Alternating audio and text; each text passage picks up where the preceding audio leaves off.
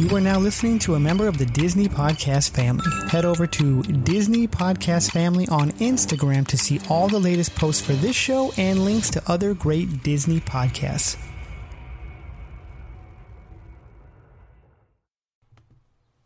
Greetings and salutations there, DCasters. This is Andy, and unfortunately, this week of all weeks, I had a family situation I had to tend to, and we were unable to record this week's episode of the DCast, which is unfortunate, I know, because Star Wars Celebration was this last week, Avengers Endgame is next week, there's a lot to talk about, but we didn't want to leave you guys hanging. So what we decided to do, myself and the other DCasters, is share an interview I did about 2 years ago with two amazing documentary filmmakers. This last weekend, I got to see a lot of documentaries at the Ashland Film Festival, and it gave me this renewed passion for documentaries. I love documentaries. I am graduating from film school with a concentration in documentaries. I am producing a documentary. I hope to make documentaries with my career. And before I even started all that, I got to sit down with these two documentarians and talk about their film, Floyd Norman, An Animated Life. Michael Fiore and Erik Sharkey followed Floyd Norman, the first African-American animator at the Walt Disney Company, followed him around and told his story of how he broke barriers, not just of race and of class, but of ageism as well. Floyd Norman is an amazing man who at every turn of some sort of innovation in animation, he was there, whether it was at Pixar, Disney, or Hanna-Barbera. It was a great interview and a great time. So please enjoy this kind of rewind episode of the DCast and let us know what you think.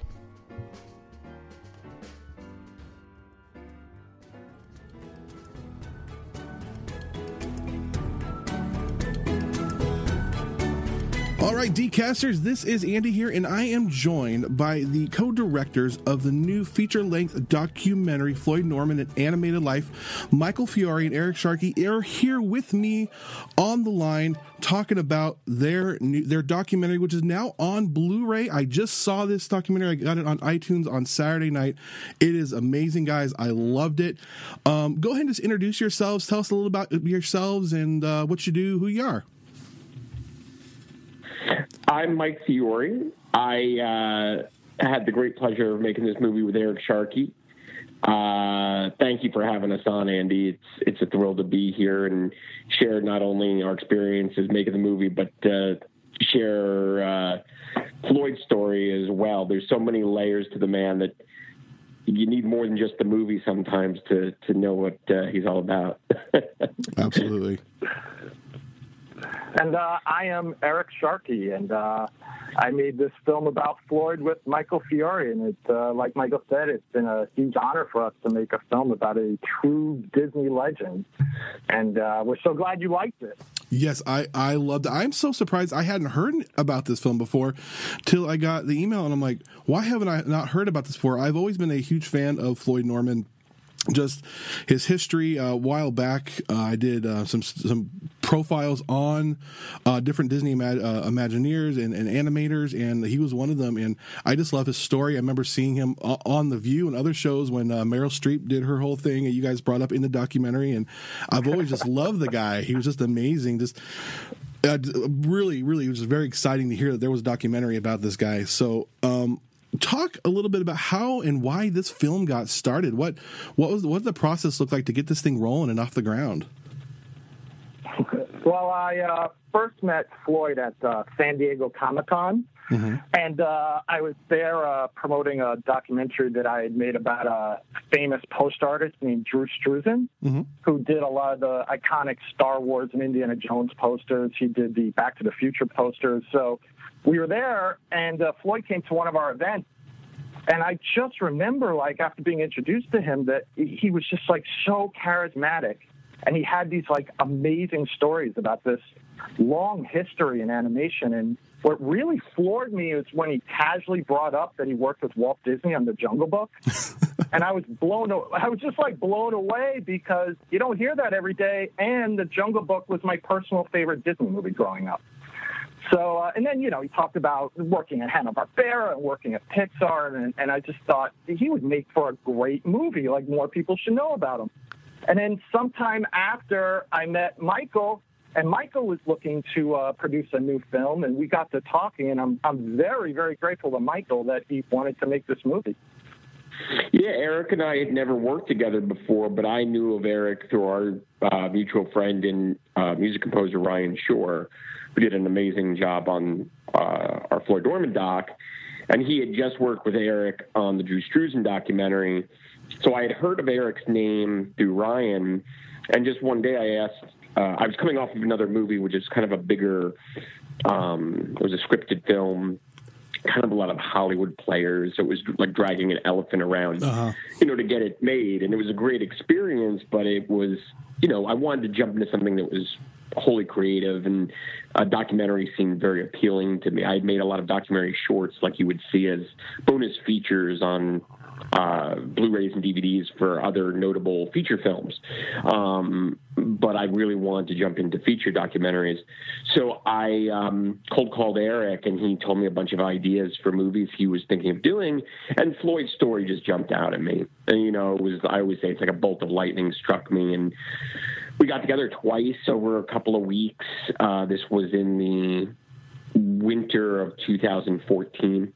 And about 5 weeks after the first time we spoke, we were sitting with Floyd in March of 2014, interviewing him, and the movie became very real. And, we went into it knowing that he was the first black animator, artist, story man at Disney. Mm-hmm. And we kind of went in there thinking we were going to tell this story that may have a lot to do with race.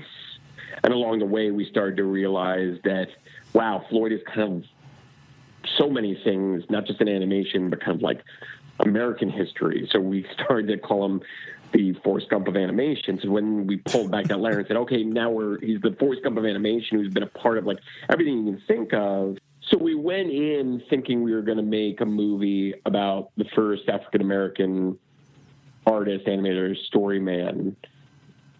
And because Floyd is very quick to diffuse race in his narrative, we started to realize that that wasn't really going to be the angle that the movie was going to take. So along the way, what we started to realize, what became pretty clear, was that the kind of hook to Floyd's story is ageism. Mm-hmm. He's a guy that was able to avoid racism in the pre-civil rights U.S., working in animation and, being one of the only African Americans working in animation in that 50s, 60s time period. He was the only one at Disney at the time. Yeah.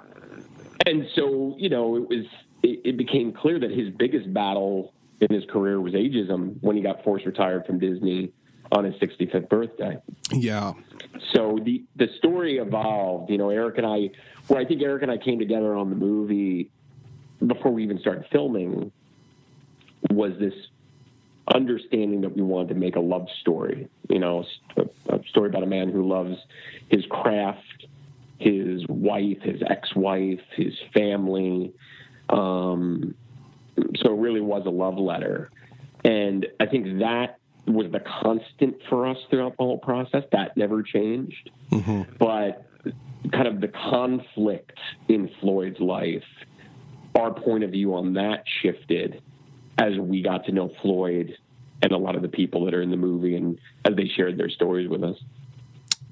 Awesome. Yeah, and we also definitely wanted to add a lot of humor in the film as well, because one of the great things about Floyd is no matter what kind of hardship he goes through, he always looked at life through a satirical way, like a Disney story person. So, he draws these great cartoons about what's happening in his life, and they're so funny. And so we definitely wanted to show that side of him, that he looks at life in a humorous way. And so we found all these great animators to animate gags that Floyd did for the movie. Like Floyd did these original gags to highlight scenes from his life. And so it's a mixture of the dramatic elements, but the humor that Floyd looked at the world through, I was actually wondering about that, the different gags in there, if those were his original stuff, because it looked like his style. And I'm like, did he do that? And it was amazing and hilarious the whole time. You really saw Floyd shine through during those gags in the documentary. Yeah, they were basically Erik and I had a first cut of the movie, and we knew we were going to put animation into the film. And we wanted Floyd's satirical voice to be in there. So what we did is we sat down, we said, what are like 20 to 30 moments that either didn't have enough B-roll to kind of cover the narrative beats that were being told, and or would be escalated to a higher, better, funnier place by having animation. Yeah. And so we came up with this list that we both liked, and then Floyd was awesome. He took our lead of like the list of the moments, and we sent him basically the audio radio cut of those segments, and he watched them all, and then within a couple days time he turned around 20 to 30 of these single gag images that then informed our 10 or so animators all around the world to then use those as not only a character style guide, but also to inform the kind of the comedic narrative of the animated sequences. And what's really cool is on our Blu-ray release, one of the many extra features is a side-by-side comparison. So you'll see Floyd's single image gag, and then it'll cross-dissolve and show you the animation. And what you really realize when you see them side-by-side like that Floyd truly is in like every aspect of the animation throughout the entire movie, which was very special for Erik and I. Yeah, the whole thing just kind of it screamed out Floyd, and every little bit of the animation you saw there, and you were wondering, did he draw this or he inspired this? He wrote that, and it's just really good to hear that. As far as the process of production goes, how did that go as far as working with Floyd, time frame? You had interviews with his family, with celebrities, with other Disney legends. Talk about just the process of the actual production of the film. Well, we started shooting right away after me and Michael started talking. I mean, I think it was like within like a week or like a month we were shooting. And and the first day we shot with Floyd at the drawing board, like drawing all these great moments of his life and at Disney. And then the second day of shooting was actually on the Disney lot, which was great to walk around with Floyd. And there's so much history on the lot there where they made all these classic films, and he's walking around telling us about everything. But, then you get into the process of doing all these amazing interviews, but they lead into other interviews because they tell these great stories, and then Floyd will react to their stories, and then that leads to having to interview more people to get more stories. It's an amazing process, but it leads to a lot of footage, Yes. I always say that to Erik's point, it's the rabbit hole syndrome. Once you go down one rabbit hole, there's about, 3 or 4 other tunnels you can go down. And that's the most challenging part of making a documentary, because obviously you're dealing with budgetary constraints, time constraints, the availability of people can be limited. And being that Erik and I are New Yorkers, and Floyd and a majority of the folks we interviewed are in Los Angeles or San Francisco, we had to be very, very precise about how often we traveled to Los Angeles. So we would try to put a lot of the interviews around particular events. So like we knew Floyd was going to go do the quick draw at Comic-Con. It was one of those things where, okay, who can we get? Can we get anybody while we're at Comic-Con? Or while we're in town for Comic-Con, can we just get a bunch of other interviews? I remember we had one day where we did... Erik, when we went to San Francisco to meet Ralph Guggenheim, was that the day we did like 3 interviews in one day? Yeah, in San Francisco and in L.A. we did. Oh, goodness. We literally went we were in San Francisco, met with Ralph. We came back. I think we did 2 that night. And, that was the kind of thing you had to do if you were, were only in LA for 3 days or something. So we were always very mindful of it because the movie is self-financed. So it's not one of those projects where, you had a studio that had, some sort of unlimited or even not unlimited, but, some sort of additional monies that if you ran into trouble, it was like, no, this was coming out of my bank account. So it was like, we got to be really mindful. And, we really did do it on a dime, which was great. And partially because of how great the people were who were in the movie, they made it very easy for us and they were very welcoming. So that helped for sure. And it's amazing because a lot of the shoots were just me and Michael, just the two of us. But they look so great. They look like we had a full crew, but it was just the two of us doing it. That is absolutely amazing to hear. Just watching it, how beautiful it looked on my TV, just streaming it on iTunes. That is amazing to hear. Just the two of you with the sound. The sound quality was excellent. The shots are beautiful. That had literally a skeleton crew like that. Such an awesome job, guys. It really was. And to be able to knock things out like that and so quickly, I'm absolutely amazed. I'm working with a production right now where we've been, it's like a documentary style show where we've been working on pre-production for 2 years now. I'm like, one of the things that we did when we were getting the Floyd doc started, which, you approach every project differently, depending on your goals or your budget. Mm-hmm. And one of the things we did was we wanted that first trip that Erik had mentioned earlier, where we were at Floyd's house and we went on the Disney lot with him.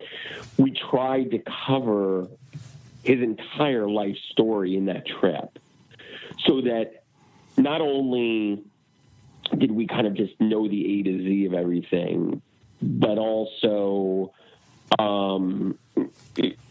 we benefited to go make a sizzle reel to then, show that to the Whoopi Goldbergs and the Don Hans and these folks who are, truly A-list professionals who, might not be immediately willing without seeing a little something. Mm-hmm. So to any filmmakers out there who might be listening, I suggest, and I'm sure Erik can back me up on this, it's always best when you get a project started to really try to get the entire story very quickly, very inexpensively, so that you can kind of do something with it right out of the gate just to garner interest, whether that's financial support or people getting involved, like your interviewees. And then also for you as the filmmaker or filmmakers for, in Erik and my case, we had just such a great understanding of Floyd by the time we came back from that first trip. Mm-hmm. So we were having kind of these strategy meetings saying, well, there's so many different ways we could go with this story. Like, what should be the story? I mean, that's always evolving in the process. But Erik and I had many phone calls like that over the first couple months. But that grew out of getting as much as we could in that first trip. Awesome. And that first trip was so great, like Michael was saying, because we have all this great foundation of stuff with Floyd that when we did interview people like Don Hahn or Whoopi Goldberg or Dean DeBlois, we already knew the things we wanted to ask them because Floyd had given us so much that we knew, we can get them to talk about this movie or this story, and so we can use them effectively to build a narrative. So. That's absolutely amazing. I know myself, I went into this film expecting it to be very much about race and was so surprised how, like you had talked about earlier, Floyd just deflected that at every turn, which I wasn't surprised once I remember what I knew about Floyd and how he talked about Walt Disney and how Disney hired him just because he was good at what he did. But then the ageism came out. Was that something you were expecting for it to come out? And how as filmmakers do you deal with that when you go into a project expecting one thing and something completely different comes out? Yeah, I totally was not expecting the ageism. angle. And, Floyd right away made it very clear that he loved his experience working at Disney when Walt Disney was alive, that he admires Walt Disney and he considers him the greatest boss he ever had. And then it was shocking to us, right, Michael, that that he was let go at 65, considering this amazing career he's had with the company. We were taken off guard by that, and then we definitely had to really address that in the film. Yeah, and I think, one of the things about Floyd, and you see it in the movie, is that he's super, super humble. Yes. And he's, very quick to celebrate the positive in everything from his career to his family life. So what I think happened for Erik and I was that in that initial week where we sat down with Floyd and his wife and took the tour of Disney, we got the surface of the onion. And then we started to pull back layers on return visits to them. And it was very rare that Floyd was the one that would tell us that his forced retirement at 65, for instance, was very hard on him. It took interviewing others. So we started, I think, realize what the narrative was, not because of Floyd telling us. It was because of other people. We did a couple interviews with Adrian. Some footage never made it in from like the first shoot or two, but then there was a very telling one we did at their house kind of midway through the process that I think opened up a lot of kind of informative doors for us. And we started to realize, wow, he really did have a hard time with the forced retirement, which goes back to what Erik was saying earlier about, rabbit holes. Suddenly you go, oh, man. Now it's almost like we have a whole other movie to make now. Yeah. But again, because everybody was so generous, you could either re-knock on certain doors or, they're just willing to give you the information that you needed. So it was an evolving process. Right. Adrian is great because she just tells it like it is. She gets right to it. I love how direct she is, whereas Floyd communicates more through art. After he was let go, he has a lot of cartoons that he did that are pretty biting and they're hilarious, and so he expressed himself that way. But a lot of times it was like Adrian was the one who gave you like the real deal story, So she added so much to the movie too. For our listeners, Adrian is Floyd's current wife, correct? Yes. Adrian's his wife. Yes. So what was it like just to work with the man, Floyd Norman, just as a person, just on a personal level, cameras off, just to sit and talk with him? What was that like?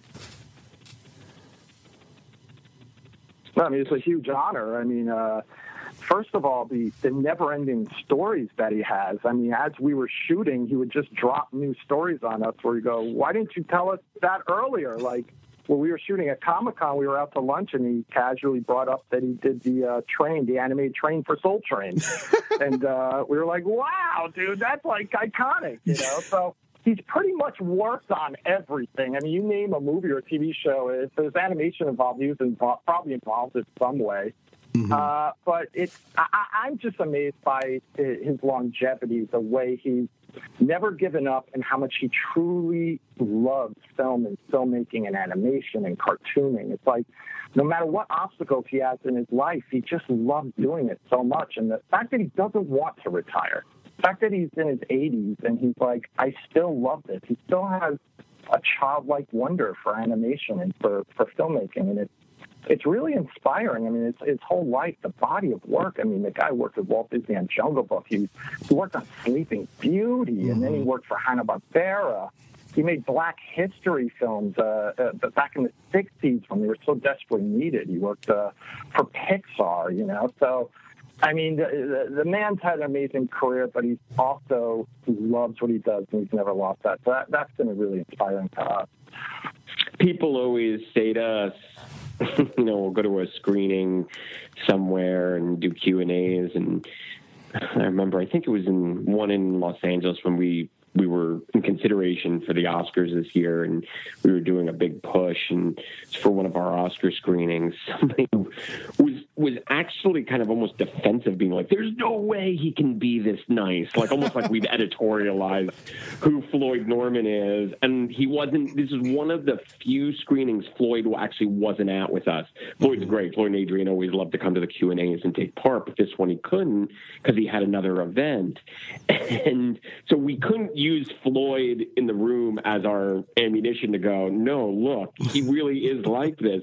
But the reality is, and probably the greatest compliment that we've gotten, is that people that know him have seen the movie and they've said, you guys did such an amazing job of capturing who he is. When you're done watching it, you felt like you had 90 minutes with the real Floyd Norman. Yeah. And for us, I think that's the greatest compliment, because, you know, every movie there's a takeaway. You know, there's some movies where it's, you know, it's about, you know, was it suspenseful or scary if it's a horror movie, or, you know, and for me, and Eric, if you want to add to this, but for me, my personal feeling is with a documentary, it's a time capsule. And my goal was always to create something where 100 years from now, people could go, wow, that's what it was like to not only work at Disney, but this is what it was like to be with Floyd Norman for 90 minutes. Yeah, you definitely want to capture these stories from these amazing artists while they're here, you know, because Floyd's life experience is amazing, all the projects he's worked on. It's so inspiring. And, you know, you want to get these stories now, and you're right, people should know about Floyd. He's an important part of animation history, and it's so great that it's an honor for us to be able to tell his stories that future generations can refer to it.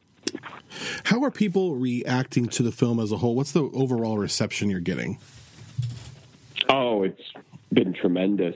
For a while, we did our theatrical run in August, late August of 2016, to qualify for the Oscars. And we were, you know, Rotten Tomatoes, you know, acts kind of as the barometer. And I think we were at 100% on both critic and the fan side for many, many weeks. Mm-hmm. Yeah. You know, cut to 7 months later, I think we're at like 92% for critics and 90% for general public. Which is still amazing. Yeah, I mean, we're thrilled with the response. And what's great is, you know, Floyd's life and his story, there's so many things it connects to. So, you know, it's a story about a father. It's a story about an African-American. It's a story about an animator. So we've seen these kind of peaks and valleys throughout the whole last 8 months, in the sense that you're like, you know, once you think, oh, okay, well, now it's on Netflix, so we're getting this huge, you know, a bit of attention from it coming out back in November of 2016 on Netflix. But then, you know, after 2 months, it kind of calms down. But then all of a sudden, because it is a story about an African-American man, when Black History Month came, oh, forget it. The attention just, you know, it was a huge swell again, from the interest in the Blu-ray to just like social media. So it's great because his story is going to, I think every year, there's going to be certain periods of the year, Father's Day even, like, because again, I mean, he's just such a great role model, even as a family man, to have a balance of his work life and his family, and to persevere in a career that's very nomadic, and to have a family. We're going to see, I think, a resurgence of the movie different times over the years, and that's great for sharing his story and having it live on. Yeah, I personally love when people see the film and they're even Disney fans, and they go, I've never heard of Floyd Norman. Like, really? Why haven't I heard about him sooner? And then they fall in love with him. Mm-hmm. Or people who are interested in animation, and they say, oh, my God, it's inspired me to pursue my dreams, or pick up a pencil and do what I'm passionate about, you know? So the reaction's been amazing from critics and from audiences, and it's great to see when people are inspired by it, and it's great to see how Disney fans are reacting. Those who know about him and those who are just learning about him. You know? When you see what Eric's saying about people getting inspired, I mean, there's all different ways, but one of the ways that really always touches my heart is when you see little kids for their school project dress up like Floyd. Amazing. And if you go on social media and just look up the hashtag of either Floyd Norman or Floydering, like there's certain terms people will use, or even Floyd Norman in animated life as like one run-on sentence. You'll see like many, many kids across the country have used him towards their school project. And it's like, that's incredible. When I was a kid, you dress up as Abraham Lincoln. Mm-hmm. Now kids are dressing up as Floyd Norman. That's so fantastic. That absolutely. That's you're changing the culture, and that's what he's done is changing the culture, and people are finding out this guy exists. It's amazing. You talked about Floydering, and let's talk a little bit about what you guys are doing with your Blu-ray sales right now. Yeah, so we have a contest that we're in phase 2, let's call it. We awarded our first winner about 6 weeks ago. And it's a very simple, easy-to-do contest where you have a chance to meet and hang out with Floyd. We call it the Floydering with Floyd Norman contest. And if you go to floydnormanmovie.com, you can order a Blu-ray from the site.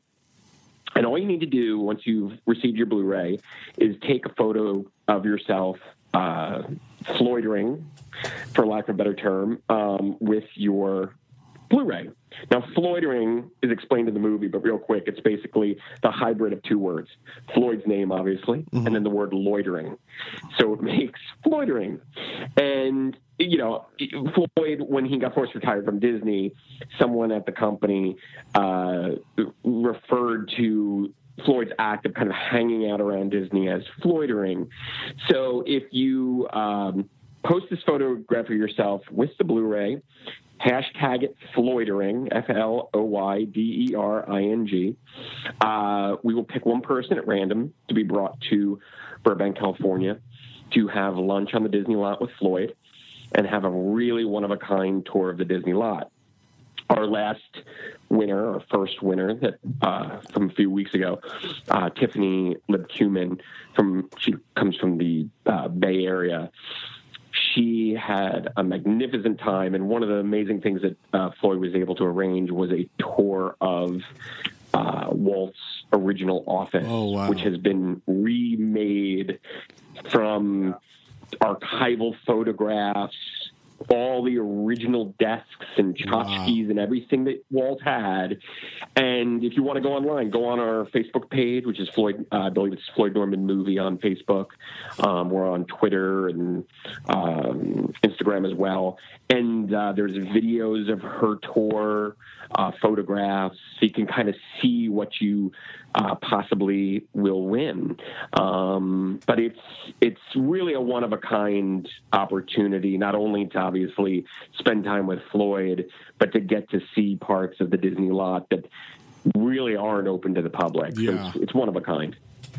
Yeah, and we had the best day with Tiffany. Like Michael was saying, we went to Walt's original office, and they preserved it exactly the way it was when he died. And to walk around the lot with her and with Floyd and to see how happy she was, because she loved Disney and animation, to see how happy she was to walk around on the lot, and Floyd's telling her all these stories on the lot is a really great experience.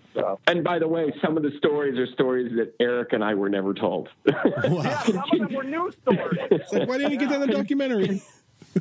Well, no, as Erik said earlier, there's one way that Floyd always surprises us. It's by, you think the well is deep. I think the well is bottomless, because every time we see him, he comes up with something new, and we always look at him like, why didn't you tell us that for the movie? That's awesome. But that's why the movie covers a lot of ground, but really it's in some ways kind of, the first few notes in a song where there's still so much you can learn about him. And the fact that he's still with us is probably the greatest gift that we all could have. So I highly recommend, if you see us doing a screening in your town or at your college or at a museum near you, and you see that Floyd is going to be there as a part of a master class or Q&A, I highly recommend you try to attend, because you'll learn so much, so much. Yeah, and Floyd loves sharing these stories, and you might luck out and get a drawing. He's also very generous about doing drawings for people. Wow. Yeah, totally. Always worth it to spend time with Floyd Norman, that's for sure. Well, Michael, Erik, thank you so much for taking the time to talk to the listeners of the DCast. And you guys put an amazing film out and about an amazing man. And if you guys want to know more about the film, go to floydnormanmovie.com and enter into Floydering by all means. This is an amazing thing. Just go do it. If all of you guys are Disney fans who are listening, I know, and this is something you want to get in on just to get the Blu-ray. It's amazing. So, guys, thank you so much for taking the time. We really appreciate it. Thank you for having us. It was awesome. My pleasure.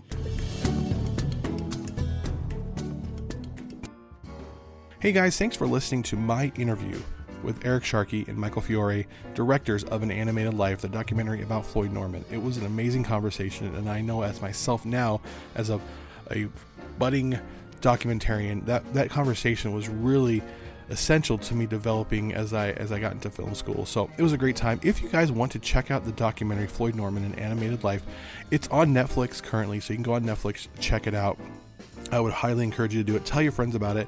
I see this documentary get shared a lot in the Disney chat rooms quite a bit. It kind of goes through its rotations, and this story is timeless, and Floyd Norman is an amazing animator and just guy all around. I would love to interview him personally on the show, so if anybody knows him, let me know. I'd like to get a hold of him. I've been trying for a while, actually. So guys, also make sure you check out all of the social media network stuff we got going on. Just go to the DCast.net, thedcast.net, and we have a new website up. It's ready to go. All of our social links are there. You can also leave us an iTunes review. Listen to us on Spotify, iHeartRadio, or on YouTube. Also, if you're in Southern Oregon, we're going to be announcing this Friday the winner of the in-game tickets at Cinemark Tinseltown. And just let us know what you thought of the interview, and hopefully we will be back next week with the next episode of the DCast.